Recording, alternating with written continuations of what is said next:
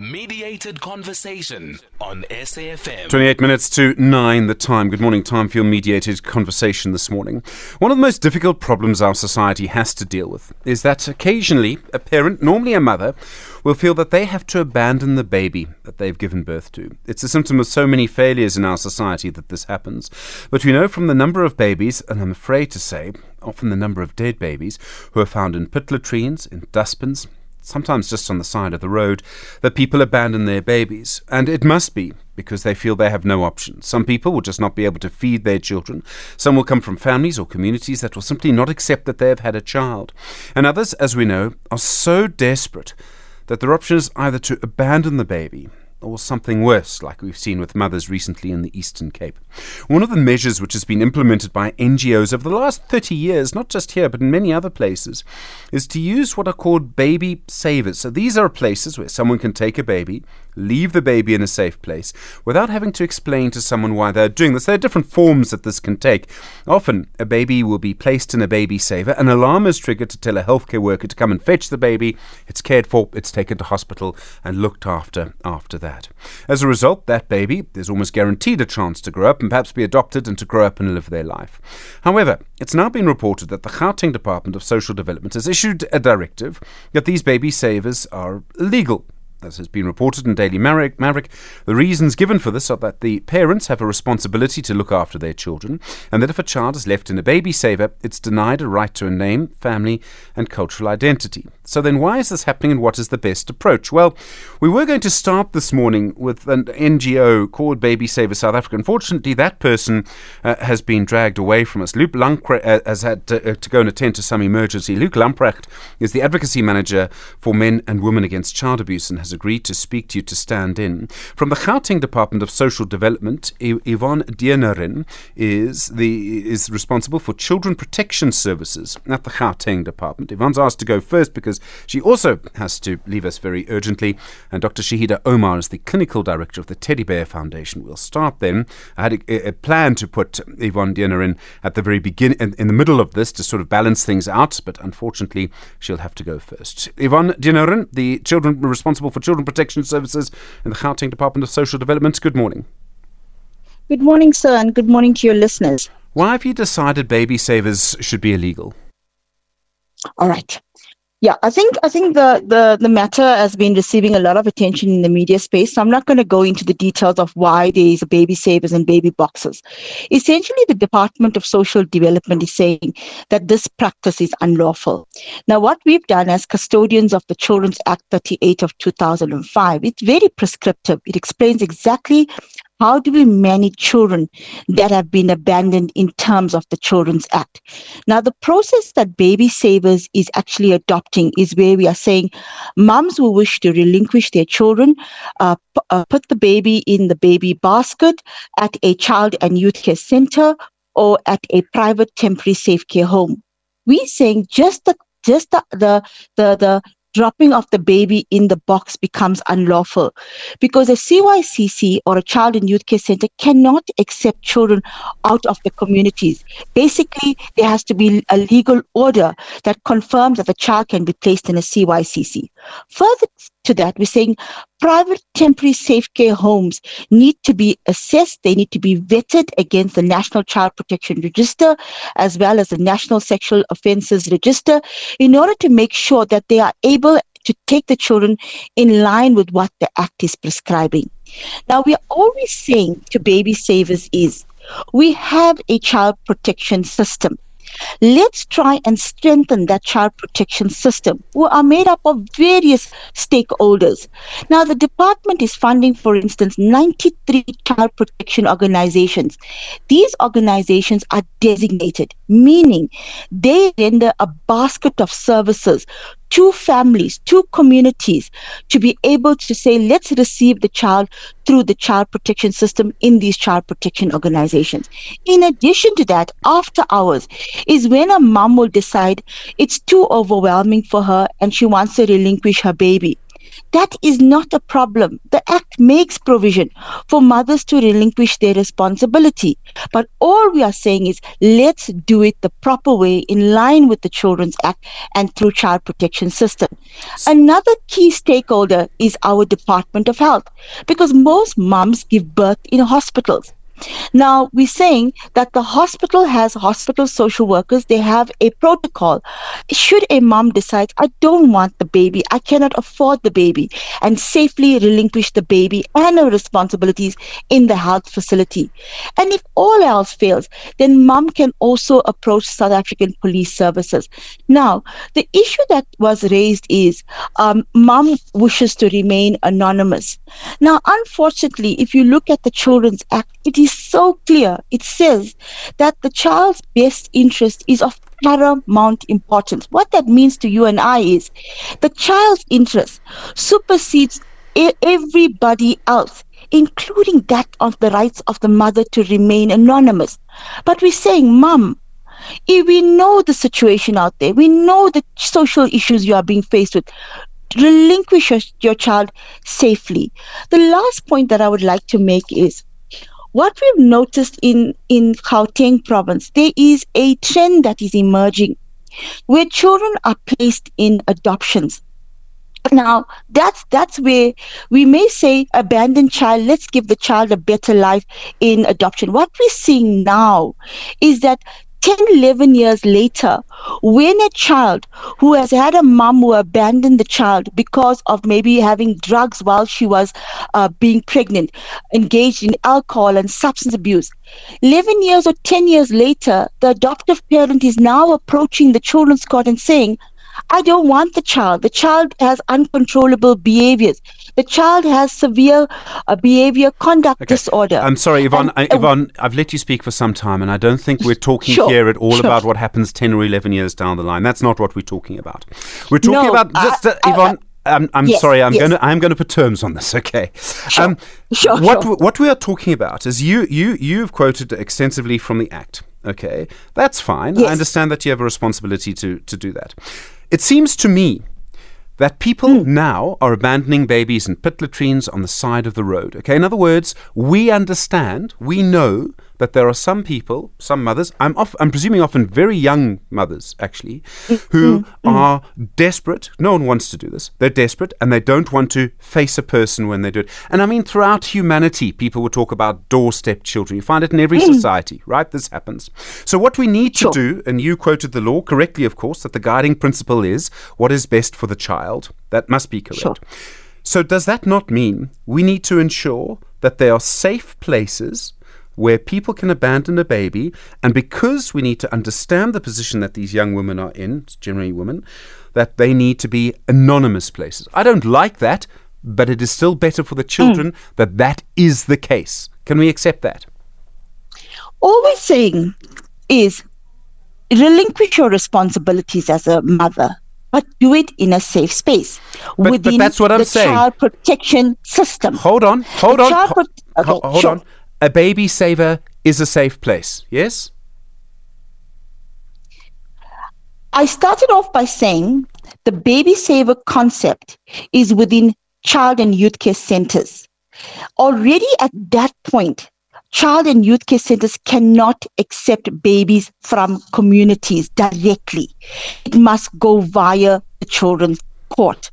Similarly, I mentioned, if a child gets placed in a private temporary safe care, again, the Act is not being followed as per the prescriptions of the Act, because private temporary safe care parents need to be vetted, they need to be screened, and they need to be affiliated to a child protection organization.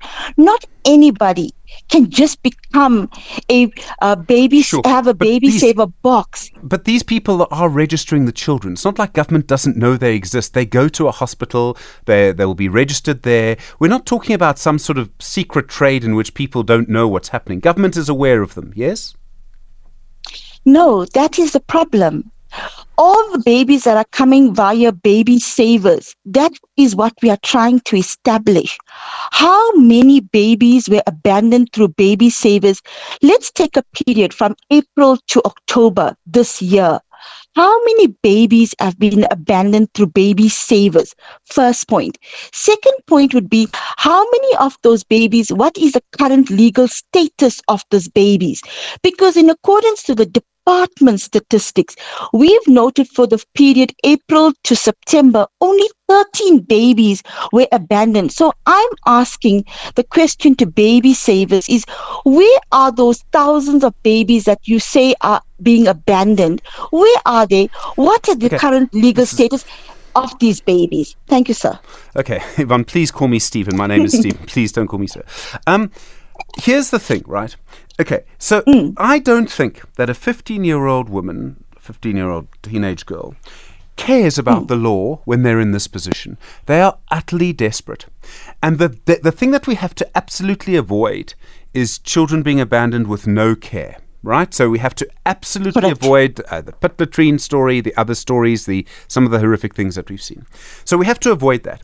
And it would seem to follow to me, from what I know, and I'm not an expert, you are, some of our other guests are, it would seem to follow for me that the way to do that is to make baby savers, as difficult as this is, to make them available and to make them safe and to make them registered with you and to make that registration process, by the way, very easy so that you're aware of what's going on. You can have a video feed, whatever it is that you want. But would you agree that we need to make them available and we need to make them freely available so that we stop children being abandoned on the side of the road? I think what is important is that we need to engage baby savers. And what we've done up until now is we've been engaging through the media with baby savers. For me, that is an important point. Again, location of the baby saver boxes. Where exactly are they? Okay, Yvonne, I understand that that's important, but do you agree with my main point, that they need to be available and freely available? Baby savers? Yes. No, we're saying relinquish your child within the child protection system. To a 15-year-old girl, she's already failed by the child protection system, is my point. Baby savers, we are going to have mums that are going to abandon their children. That's the reality of the current society. Why not take it from a different angle and say, let's empower? Because we're making provision of services within even a school environment, family environments, through our organizations that we're funding in our communities. What about strengthening and empowering and giving enough information?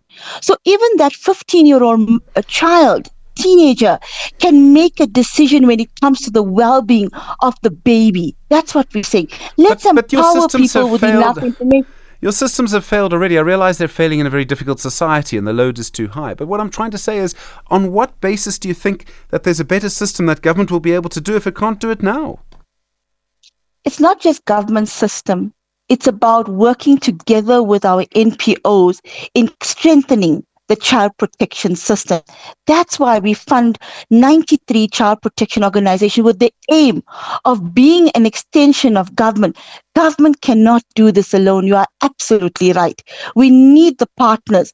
We need to create awareness and we need to get down to every community and empower them with information so that they are able to make better informed decisions when it comes to the care and protection of children. Every single one of us. Yvonne, thank you very much indeed for your time. Yvonne Deonarain is responsible for Children Protection Services at the Gauteng Department of Social Development. You were there, SAFM, 14 minutes now to 9. Continue your mediated conversation around baby savers. Luke Lamprecht is the Advocacy Manager for Women and Men Against Child Abuse. Luke, good morning. I appreciate you stepping in at the last minute for us. That's a pleasure, Mr. Curtis. How do you feel about the baby saver issue? How important are they? Look, I think everything that Yvonne said is correct. I think that none of us want babies to be relinquished to people who are, number one, not vetted, not following the law, trading in babies for adoption. So I don't think anybody has an issue with that. I think what people are not looking at is the fact that the point you made is probably the most critical point. So I did I'm still doing my Master of Sciences research at the Department of Forensic Pathology, and I'm looking at the missing child murders. in the city of Johannesburg. And these babies that you refer to that are essentially abandoned for death. And I think when the law criminalized abandonment, I think they were clearly directed at people abandoning their children for death, not safely relinquishing them because they don't feel they can access government services for various reasons. Foreign nationals, the shame of being a teenage mother, many, many complex reasons. But in addition to these babies being abandoned for death, from these late-term termination of pregnancies, the guys who advertise on the street poles, those babies are being discarded near health services. So the fact that there are health services there, the question is why are, because even mentioned, we need the mothers need to access health services, but they choose not to. Why do they choose not to? And the second element, which is the most disturbing part for me, is that some of these babies who are abandoned for death have not been left to die, they've been murdered. So in other words, they have skull fractures, blunt force injuries, cracked ribs, etc. So it's not that they've just been abandoned because they've been terminated and you sort of getting rid of the terminated fetus. These are babies up to the age of sometimes as much as 6 months. Sure. I suppose the question is, what would happen if if most of these baby savers were closed or the number was reduced? Would that lead to more children dying in the longer run, do you think? And I realize that can be hard to assess. No, look, there's no way of saying that for sure, but the thing I can tell you from the city of Johannesburg is you take the statistics from, for example, one of the baby savers in the city of Johannesburg in Hillbrow, where I work, and they will receive, say, 3 babies in the baby saver, 2 from the police and 1 from hospital. Let's say 5, 6 babies. The mortuary will receive 20. So the truth is that there are still more babies dying than babies being saved. So in fact, there is not sufficient of any service to save these babies, whether it's baby savers, child protection organizations, agencies that deal with preventing teenage pregnancies. I mean, these children really are just the face of the failure of our entire reproductive health system and family planning in this country. Did you mean to say, Luke, I don't know if you meant a month or a year, that for every 6 children of us that are saved, probably 20 corpses of children are found? A month. Sure. In Johannesburg. Not a year, no, a month. The other aspect of this, of course, is that baby savers only work if people know that they're there. So if a Gauteng department were to say that these can no longer function, people may still keep them operating, but they won't advertise them, which will have the same effect. Undoubtedly. I mean, the thing about the idea that relinquishing a baby safely is tantamount to the abandonment of a child on the street for death is just the two cannot equate to each other. I do absolutely agree that the baby savers need to follow the law. Children need to be registered. They need to not traffic these children via private adoptions for them to get sent overseas. I agree with all of that. But I think that is a smaller element of the bigger problem. And Stephen, I don't want to sort of be disparaging to some of the mothers you have been very compassionate towards. But I believe that some of these pregnant mothers, for lots of reasons, trauma, rape, blesses, many complex reasons, I don't actually believe that they care about those children because they've discarded them and they have in some instances actively murdered them. So I mean the concept of a country, or in my case a city where I work, where children's births are not celebrated and their deaths not mourned is tragic. Because those mothers who don't care about their children, that they either abandon for death or murder, there must have been something in their childhoods and them being raised where they can't attach to children they give birth to. Luke Lamprecht, thank you. From Women and Men Against Child Abuse. In a moment, Dr. Shaheda Omar. Mediated Conversation on SAFM. Continue a mediated conversation this morning at 5 minutes to 9 around baby savers. Dr. Shaheda Omar is the clinical director at the Teddy Bear Foundation. Dr. Omar, good morning. It's a very distressing topic on so many different levels. There are many elements to it. When a person decides they have to abandon a baby, what kind of position are they in? So I think you raised such a critical issue. One needs to look at the intention behind the act. These persons, these mothers are desperate. They are so desperate, they're frustrated. They actually have no recourse to any kind of support. So, the dumping of a baby, we understand is illegal. But if we look at these mothers are actually trying to protect their babies because the situation is rather complex. If we look at unintended consequences, we are working with a lot of teen mothers, child pregnant learners who have found themselves in very compromising situations. And I think my learned colleague alluded to the family planning, sexual reproductive health and rights circumstances where these mothers have actually been turned away, frowned upon, the stigma, the humiliation, the fear of reprisal by going to legal law enforcement. So if we look at the situation, it is so complex. It's not a clear-cut answer. But the most important thing here is that the mothers want to save the lives of these babies and therefore go to baby savers. So this is an essential service. I agree with what Yvone Deonarain from Department of Social Development spoke to. It's about protecting children. But I think if we work in partnership with civil society, NGOs, people like Baby Savers work in collaboration with DSD, there's better hope for children to live because the right to life is what we're focusing on. And as Luke alluded to, there's so many deaths of babies. In order to protect and prevent and promote the best interest of children, it is something that we need to look at more closely and to understand that these are not villains. These mothers are not murderers. They're not deliberately doing this. They're doing it because they don't see a way out. They don't have any options or choices or alternatives available for them to seek a better life for their baby. Dr. Omar, it seems to me that any person who's making this decision is probably making it alone. We're talking about a young woman who feels that they are alone. And I mean, to say that you can't use a baby saver or that we're going to reduce the number of baby savers available, I don't know what the consequences of that would be, but I can't see that the consequence of that would make it easier for these young women.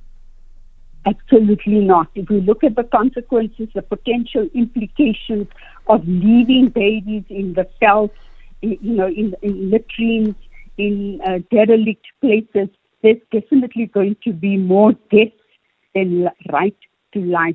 And even looking at the mental health of the mother, a lot of them are children themselves, are teenagers, and then to live through this guilt for the rest of their life, the mental health being compromised, and always having this sense of having abandoned this baby and not having to deal with it. So I think we need to appreciate and understand that working together, working and engaging, because I do believe that there are opportunities if social development not only works with NGOs or organizations and affiliation of baby savers, but also listening to the mothers out there, teen mothers, speaking to them, because we know there are cases of rape and abuse, and we cannot dismiss or discount it, where out of frustration, out of anger, out of humiliation, the fear of stigma, these babies are abandoned because in working with these child pregnant learners, we've learned that they've hidden the pregnancy from their immediate family till the end, where they were desperate. And these are the realities we have to be aware of, that we cannot dismiss what is actually happening on the ground. Dr. Shaheda Omar, thank you so much. Clinical Director at the Teddy Bear Foundation. Really appreciate the time. My thanks also to Luke Lamprecht, the Advocacy Manager for Men and Women Against Child Abuse. And starting us off today, Yvone Deonarain, responsible for Children Protection Services at the Gauteng Department of Social Development. Well, I'm sure you'll have views on that very difficult issue, as I said, baby savers at the moment, and also just gets to the heart of many, many difficult things that we actually see in our society at the moment. Well, there's a lot more to come. Kathy is, of course, next.